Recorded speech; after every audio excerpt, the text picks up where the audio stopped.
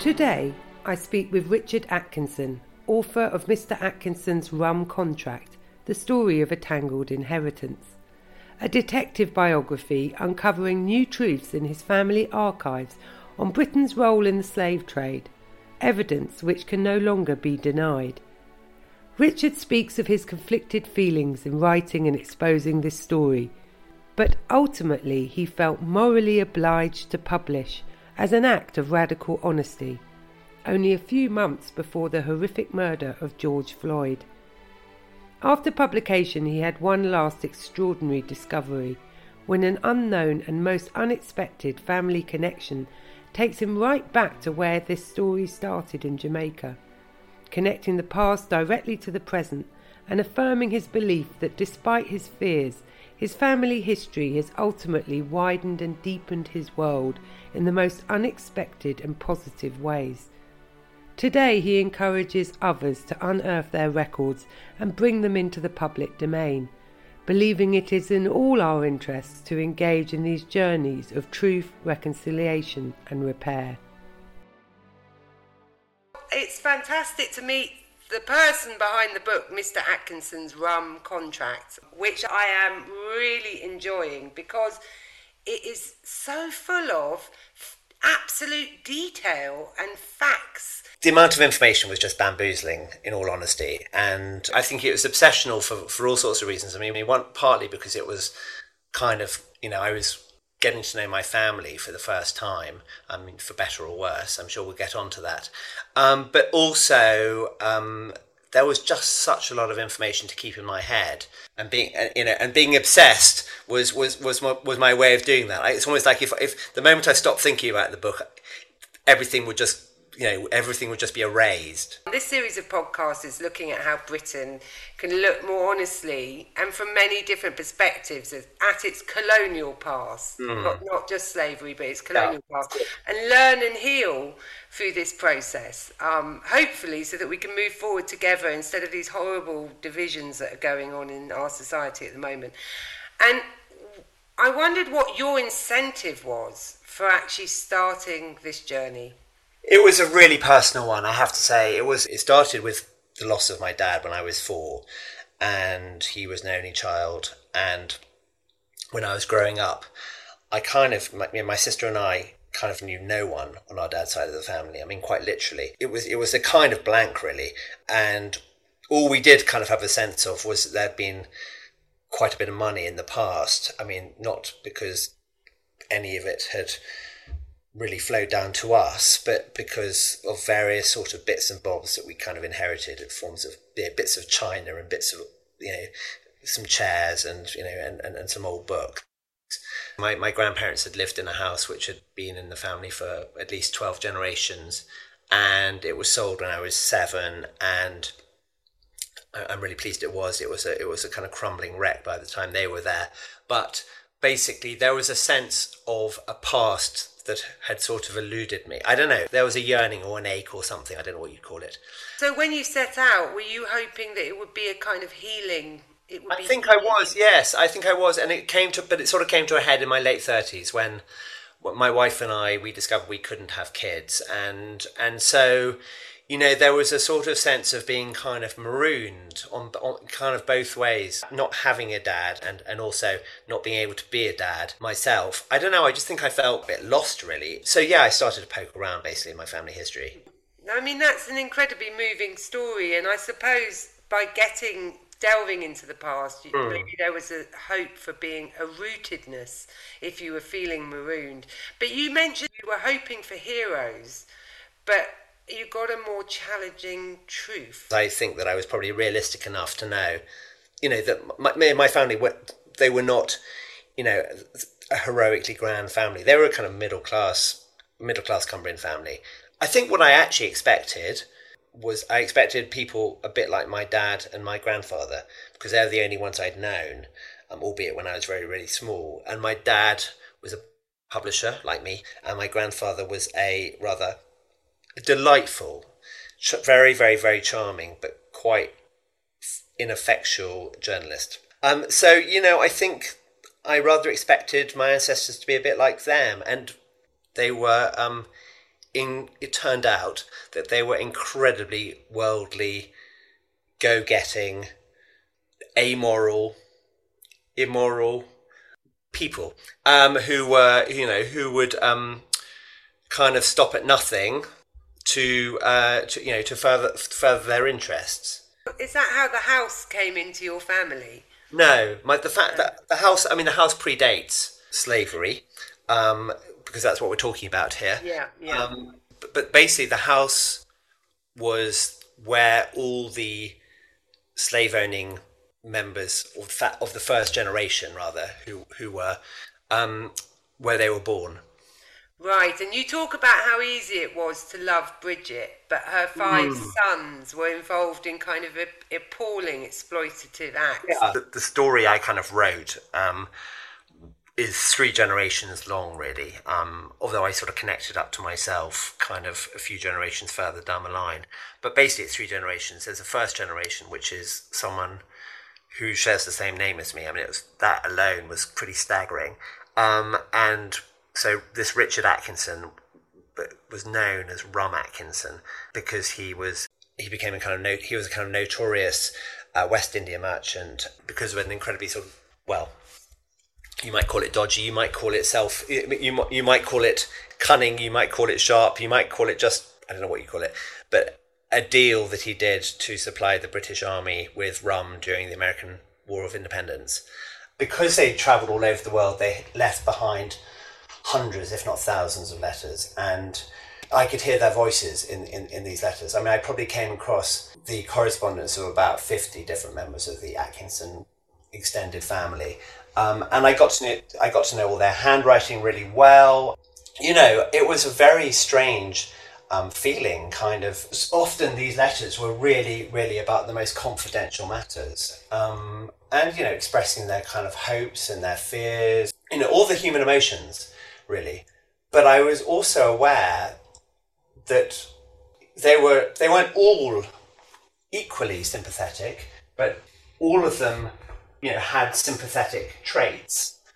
But I was also aware through their correspondence, but also through deep research that I did, that they were involved in just the most terrible, brutal, murderous business, and that is unimaginable to today's imagination, that the business of slavery, and I mean that in its broadest sense, in that obviously slavery infected a large part of the British economy. It seems unthinkable today to think that was legal and was encouraged and supported and made possible by the British government and the law, the full weight of the law. And I know that you mentioned that some people had said you step back from the emotions. Well, there was a lot of facts. It's almost like you have presented evidence in a case. How can Britain ever be in denial again? I think that's exactly right. I mean, it was an incredibly emotional thing to do, and I do feel incredibly emotional about it. I mean, I felt very conflicted about writing about my family, and I felt I didn't want to sort of come over heavy-handed, condemn and to condemn and to condemn and to condemn. It would be just both kind of boring, but also actually the reader can make up their own minds. I suppose I felt that if I presented enough of the evidence, and I've literally presented every scrap of evidence that I could find, that was going to be kind of enough. It felt faintly transgressive to be writing about my ancestors in a way that I hoped was balanced, because I think I felt it was important to show that these were ordinary people. They weren't kind of outliers. They weren't doing anything that was unusual from a business point of view. They weren't particularly outliers morally speaking. I didn't want to let them off the hook, but I also felt that if I had portrayed them as kind of monsters, I wouldn't really have been showing how ubiquitous their kind of mindset was. And in a sense, that would kind of let, if you like, us off the hook further down the line. I think that actually as you know, I'm keen on trying to set up a British Truth Commission. And the difference of a Truth Commission to an international court is that you do go into the nuance, where people aren't just monsters or saints. It's far more complex, whether it's set in its historical context, that somebody can be loving to their own family at the same time as believing in a system that saw the slaves as actually animals and not people. And so I can see how you must have had that dilemma, because you were allowed into their personal, very private, very personal letters. Absolutely.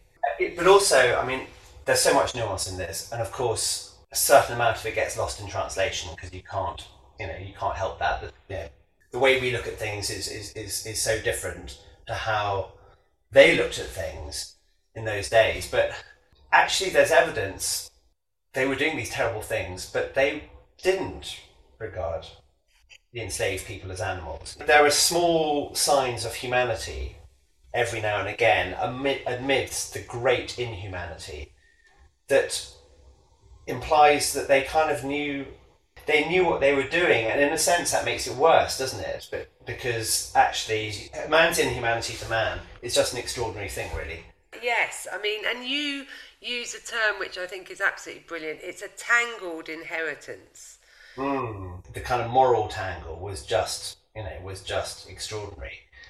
It was 10 years of kind of awakening for me, really, in that it did creep up on me gradually, really. I mean, I learned pretty early on that my family was involved in slavery, but of course, actually, what that meant, the details of what that meant, the different forms of business that you could be involved in and still be involved in slavery, and it turns out that my family was involved in pretty much all of them.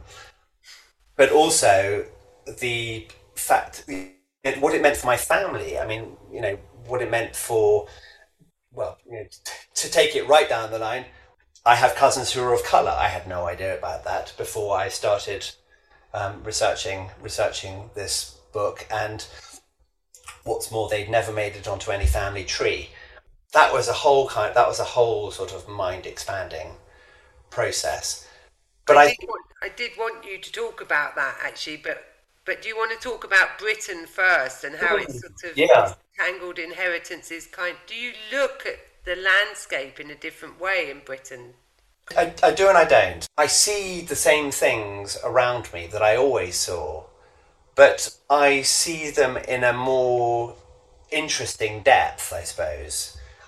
The knowledge that something was funded by slavery doesn't make it necessarily any less beautiful on a kind of purely kind of visual and aesthetic sense. But I find it fascinating, and I find it obviously appalling on some levels, but it doesn't detract from my experience of a place. I feel that it's possible to kind of hold the things that I like and the things that I don't like more or less in the same place. And that's a bit of and maybe that's been a bit of a journey for me, because the less one knows about this, the more one is perhaps tempted to think of it in kind of binary terms, good, bad. Whereas perhaps I can hold some of the I can hold those together. And I definitely, as a mixed race person with two histories within, believe that we can hold two truths at the same time. I think so, and I think that's the journey. I suppose what I'm saying is that is the journey that we British people have to. That's the lesson we all have to learn. If you're a member of the National Trust and a house has a history that is deeply associated, makes it deeply associated with slavery, that's not doing down the house. To know that a place has a certain kind of history makes it a more interesting thing. So I don't see why being told that a certain place has a certain association, even if it's a negative association, doesn't destroy that place. On some levels, adds to it. And it's only, I don't mean it adds to it necessarily in a kind of positive way, but Well, it adds depth to it, you were saying. it adds depth to it, exactly. It's an accumulation of knowledge. Completely. Not only does it go deeper, but it sounds like with you connecting with relatives, it's gone wider as well. Your world has become My world wider. is so much bigger than before it was. I mean, not just obviously because I know much more about my paternal ancestors, but it's given me such a greater sense of my own place, this country's place in a much, much larger world. I'm not saying that it hasn't been really, really tough at times, but it's been also so incredibly enriching finding out that the things that perhaps I thought were relatively simple aren't relatively simple. And I don't know. I don't know. I haven't sort of, yeah. Yeah, you're still on the journey. It sounds like I am really still on the journey, and I think that I feel more comfortable with the material. I feel more comfortable with this history the more I talk about it, and it's not for reasons of complacency, because I absolutely don't feel any complacency at all about the the horrors behind it, and also the really, really, really deep, passionate anger that many people of colour, particularly with Caribbean backgrounds, feel about the evils that were done to their ancestors. You mentioned the anger of people in the Caribbean, and I think some people in Britain, do you think there's a fear of revenge almost, or have you been surprised by some of the reactions from people towards you and your story from the Caribbean side? I suppose I was my book came out in April 2020, just 3 weeks into the first lockdown, and it came out, and it was about 5 weeks before George Floyd was murdered. And so it came out at a time when I felt that I was not really even in the conversation, to be honest, because there was so much anger on both sides of the kind of culture war divide, if you like, particularly after the toppling of the Colston statue. To be honest, I felt way more sympathetic towards the Colston, the people who pulled down Colston statue, than to those who would have kind of protected him and sort of formed a kind of, human, sort of barricade around him. But, basically I was telling my family story.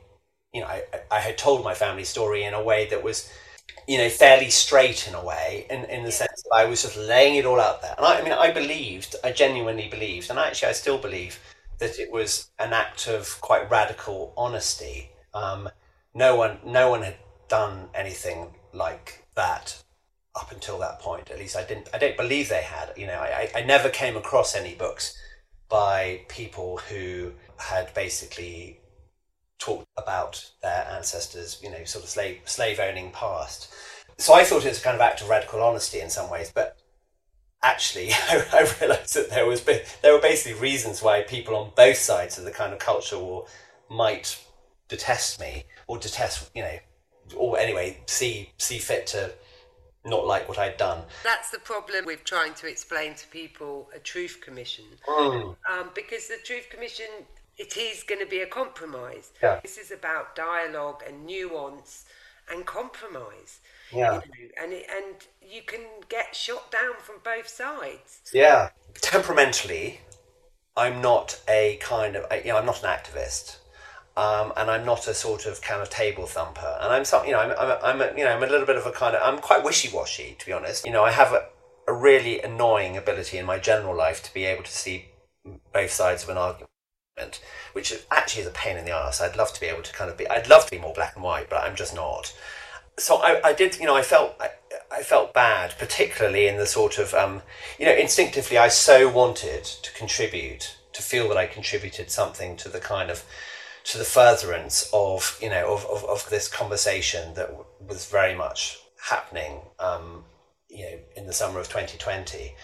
I actually felt that I hadn't really managed to contribute to it, because I basically I hadn't pinned my colours firmly enough to the mast. You know, I can really relate to that because I think I mentioned to you I've been interracially adopted and Hmm. I have these two fathers as a result, my birth father, my blood father, and my adoptive father, and it's a conflicted story of empire, but they're both my fathers and I love them both. Hmm. So I'm not going to, I mean, as I was doing my research, I did get shocked by things that came out, especially when I found out that my adopted father's relative was Sir Henry Lawrence that had signed away the ancestral homeland of my birth father. I mean, that was Yeah, a bit yeah, of yeah. a coincidence. That's a dilemma, isn't it? That is a dilemma.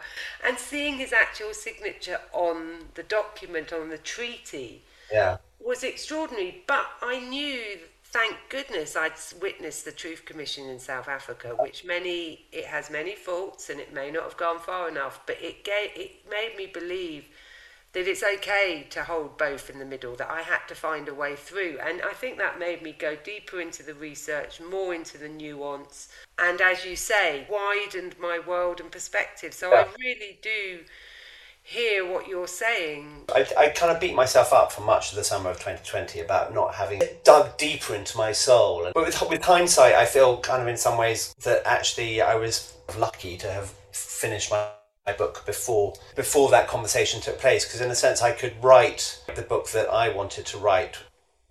You know, you could feel the conversation about Britain's imperial past kind of simmering away in the background, and every now and again there'd be a piece about about some aspect that kind of made me think, kind of with increasing conviction really, that I was writing a book that was in relevance, but it was never kind of loud enough to sort of send me off course, or send me onto a different course, and I'm grateful for that in a way.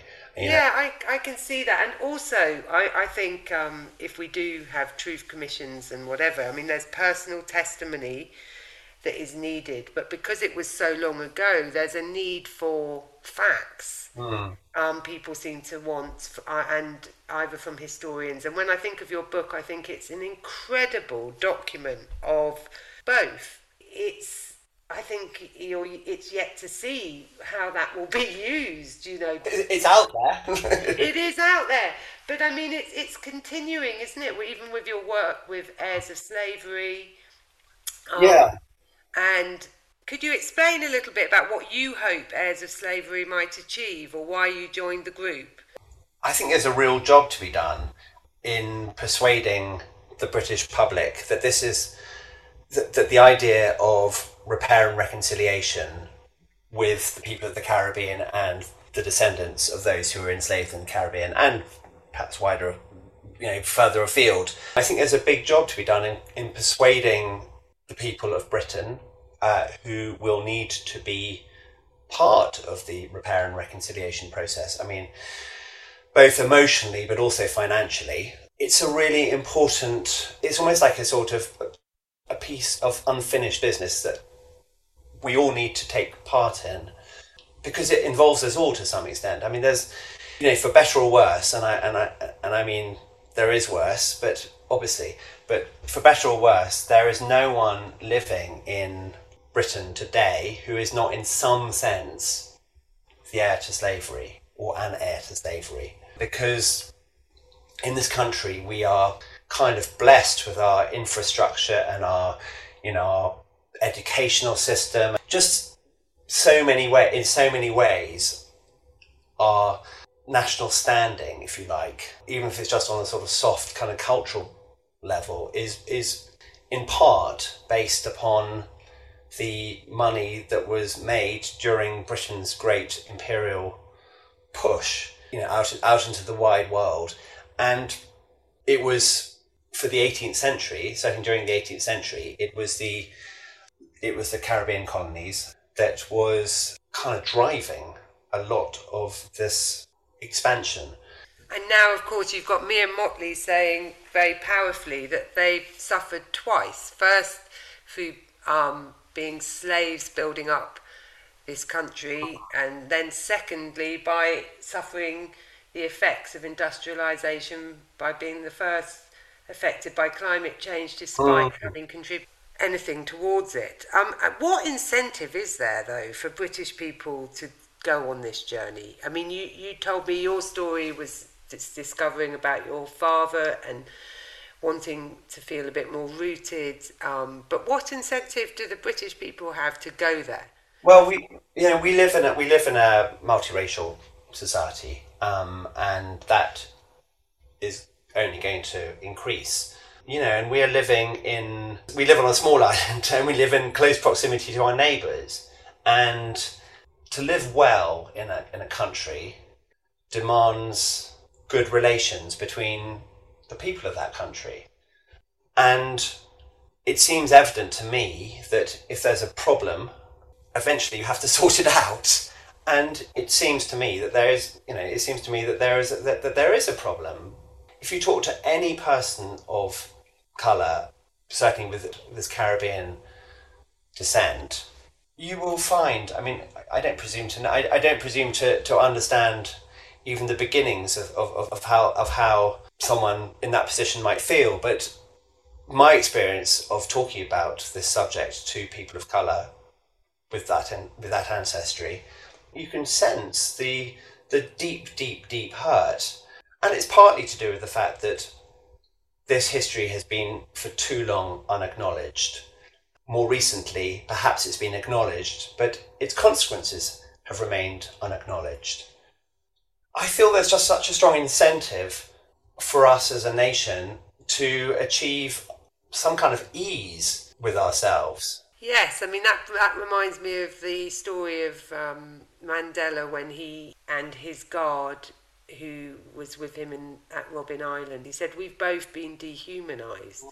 And maybe it's as simple as dis-ease or disease. Yeah. That Britain... I think that's right. There's an enormous amount of antipathy on both sides of the racial divide. I mean, if you want to put it in those if you want to put it in that sort of binary sense. I understand why particularly young black men in London who have been stopped and searched kind of relentlessly feel that that's just a symptom of that's just almost a continuation of this terrible history that has been not properly acknowledged. The biggest incentive is to live in a country that is more harmonious and is more at ease with itself and is not fractured. And then there's also, for me, the incentive of telling the truth. And it always feels good, in my view, to tell the truth. Obviously, one's sense of the truth is personal and subjective to some extent. But I think that the idea of a country in which basically you're not allowed to, or you're not encouraged to live a lie to live a lie is just a very uncomfortable thing, in my view. But I saw in South Africa that for all the criticisms of the Truth Commission, one thing that I truly believe it achieved was a slow letting off of steam that could have avoided an explosion. And I feel it's the same here. I think that's right. And my experience, talking to people of colour about what I've done is in some ways a lot simpler a lot more straightforward than talking to kind of white people about what I've done. It feels easier because basically it's a conversation which they've had before many times. Actually, I think for white people it's very confronting because basically they perhaps on some levels feel guilt-tripped. Yes, and I don't know how we get over the guilt and the shame. But I thought they'd feel a bit more angry that they'd been hoodwinked up till now. But I'm not sure if shame leads to action. I don't think the shame leads to action. I don't think the guilt leads to action. And I suppose, this is part of the kind of ongoing work that I think has to be done to persuade the British public that actually it's okay to talk about this stuff and it's important to talk about it. People have asked me on a number of occasions, whether I felt guilt or shame about what my ancestors did. And the answer is an unreserved no, I don't. I feel utter sadness for what they did. I feel such kind of regret. But I just don't think that shame or guilt is a helpful part. You can feel shame or guilt for things that you didn't do. You've just brought up something really crucial, I think, there, because actually, maybe that's why people don't want to hear the truth, is that once you know the truth, you kind of have to act, because like you said, right, you can feel bad if you don't act once you knew, but if you once you know, if you don't act, there's a problem. I think that's absolutely spot on. Certainly that's something that's my experience of this whole subject, because quite early on in my kind of research process, I had to make, on some levels, it was deeply subconscious, but on some levels I had to make a decision about whether I was going to kind of press on. Having sort of dug up some of this terrible history about my ancestors, I could have decided to, just kind of close it all up again and, tuck it under the carpet or whatever, where everyone puts terrible secrets these days. And I just felt absolutely morally obliged not to. If these stories are coming out through those that have benefited, it is real evidence that cannot be denied, and then maybe that will lead to action of some sort. Absolutely. I mean, actually, I think that is something which, as inverted commas, heirs of slavery, as a group, we should be encouraging people to do, is actually making their records, encouraging people to basically to unearth their records and make them public. I think that is a really important, and I know that there must be hundreds of families who have kind of, inverted commas, incriminating papers in their attic. I also know how very, very, how very little archival material relates to the enslaved.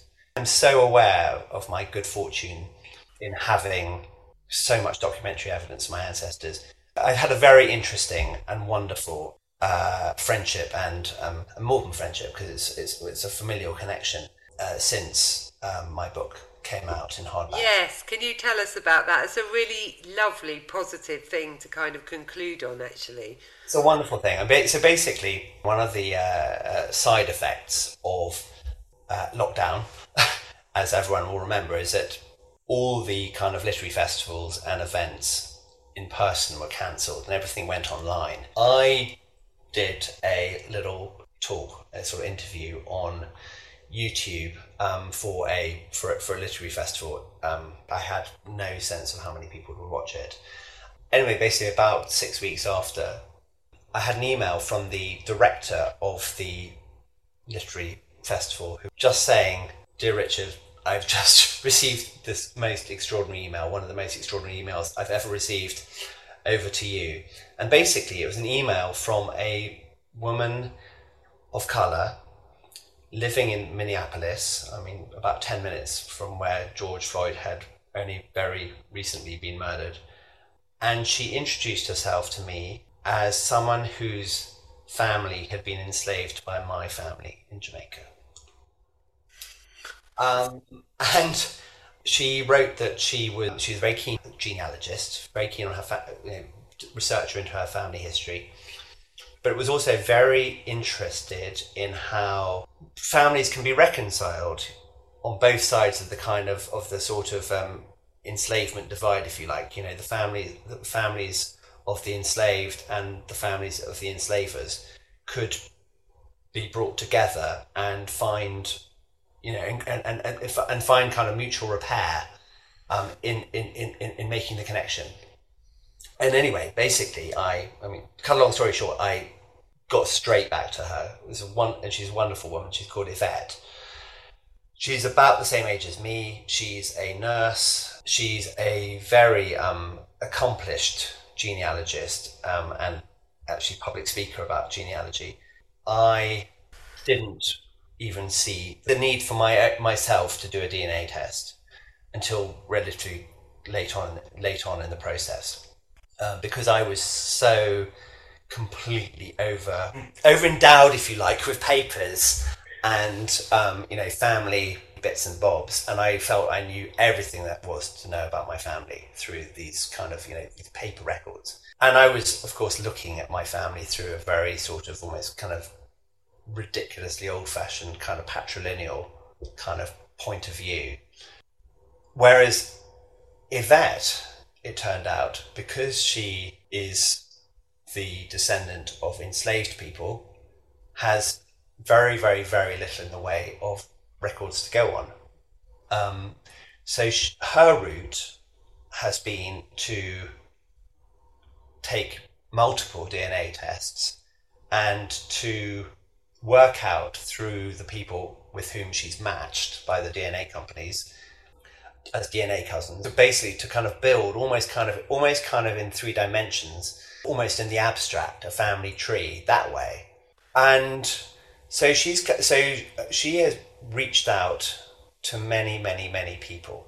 And she was reaching out to me because she knew that there is a DNA connection between us.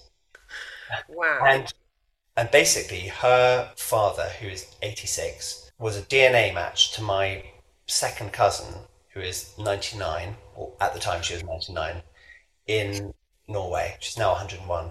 And our belief is that we are both descended from my, certainly I don't know how many generations back he is for Yvette, but for me, he's my 3 times great grandfather, Matt Atkinson, who I know from the records in Jamaica was a serial rapist, because the names of his children come up in numerous baptism records. And what's more, Yvette's dad was born in a house that was on the site of an Atkinson estate until the 1820s. So it's very likely that our mutual ancestor, who travelled a lot around the island kind of in the course of his kind of planter duties, would have, Yvette's ancestor would have been conceived at, how do we put it, an event that took place there. This story has completely blown me away. It's an amazing story. It's an amazing story. And Yvette and I really hit it off from the get-go. We've talked for hundreds of hours. I mean, we're so fond of each other. She's my fourth cousin, we think. And, the truth is we will meet. We haven't met in real life yet because for various reasons. Life has got in the way, not least the pandemic. But we will meet, and I can't wait for that to happen. We call each other cousin. It is easily the best thing that happened to me in the kind of since my book came out, easily, without a shadow of a doubt. And that's why it's this is one way in which, just one of the ways, but probably the most important way in which I found this whole process so affirming and expanding. And I suppose it's kind of puts the lie to anyone who says that we should just let sleeping dogs lie and kind of better to leave the tree, better to leave, move on and leave the past behind us, because actually there's so much good that can come out of exploring this subject. And that sounds like that relationship is the healing. That is the healing. It really is. It really is. And I think for Yvette, I can't speak for her obviously, but I know from what she said to me that she finds it incredibly, for her it's been incredibly affirming as well. It's just incredibly meaningful. It fills me with joy, and it really does fills me with genuine joy. I had a really lovely chat to Yvette and her nephew the other day, who is also who was brought up in Jamaica, and just the loveliest young guy. And our hope and our plan is to go and hang out at Yvette's uncle's house in Jamaica, within a stone's throw, pretty much, of the old sugar works that I found. This is just wonderful to hear. Because what you've just said with her nephew is it's even going down the future generations. Yeah, it's a really lovely thing. Yvette's uncle said he's again quite an elderly gentleman, but he said that he really looked forward to a time when we could all sit around the table and just have a really good family reunion. And I just think what a wonderfully healing thing that would be for me anyway. It would just be, and I suppose I aspire to that, but on a bigger scale for this country, really. Yeah, I mean, I think you've just said it all through that one story, and because the willingness Mm. to come back together and heal in that one story, it has everything of the potential of uncovering one story, Mm. having one story heard and acknowledged, connection. Yeah, connection, and I think that's the problem. You know, it's there's too much of a barricade. Well, I mean, that's the other thing, because whilst I was watching the Truth Commission in South Africa trying to tear down sorts of borders and boundaries, and I was watching people put landmines in their back garden to prevent burglars coming in, putting more bars up on their windows, getting more weapons inside, getting snakes that they put in cars to prevent burglars. And I thought, if that's the alternative, Yeah, oh, yeah. So what's he sad, isn't doing it? here? Yeah, so as much as the Truth Commission might not have achieved all its aims, the alternative was just too awful. Yeah, you've got to. I mean, you've got to do your best.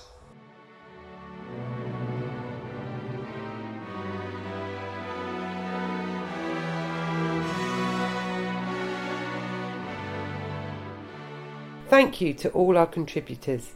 If you are enjoying this series, please follow and share.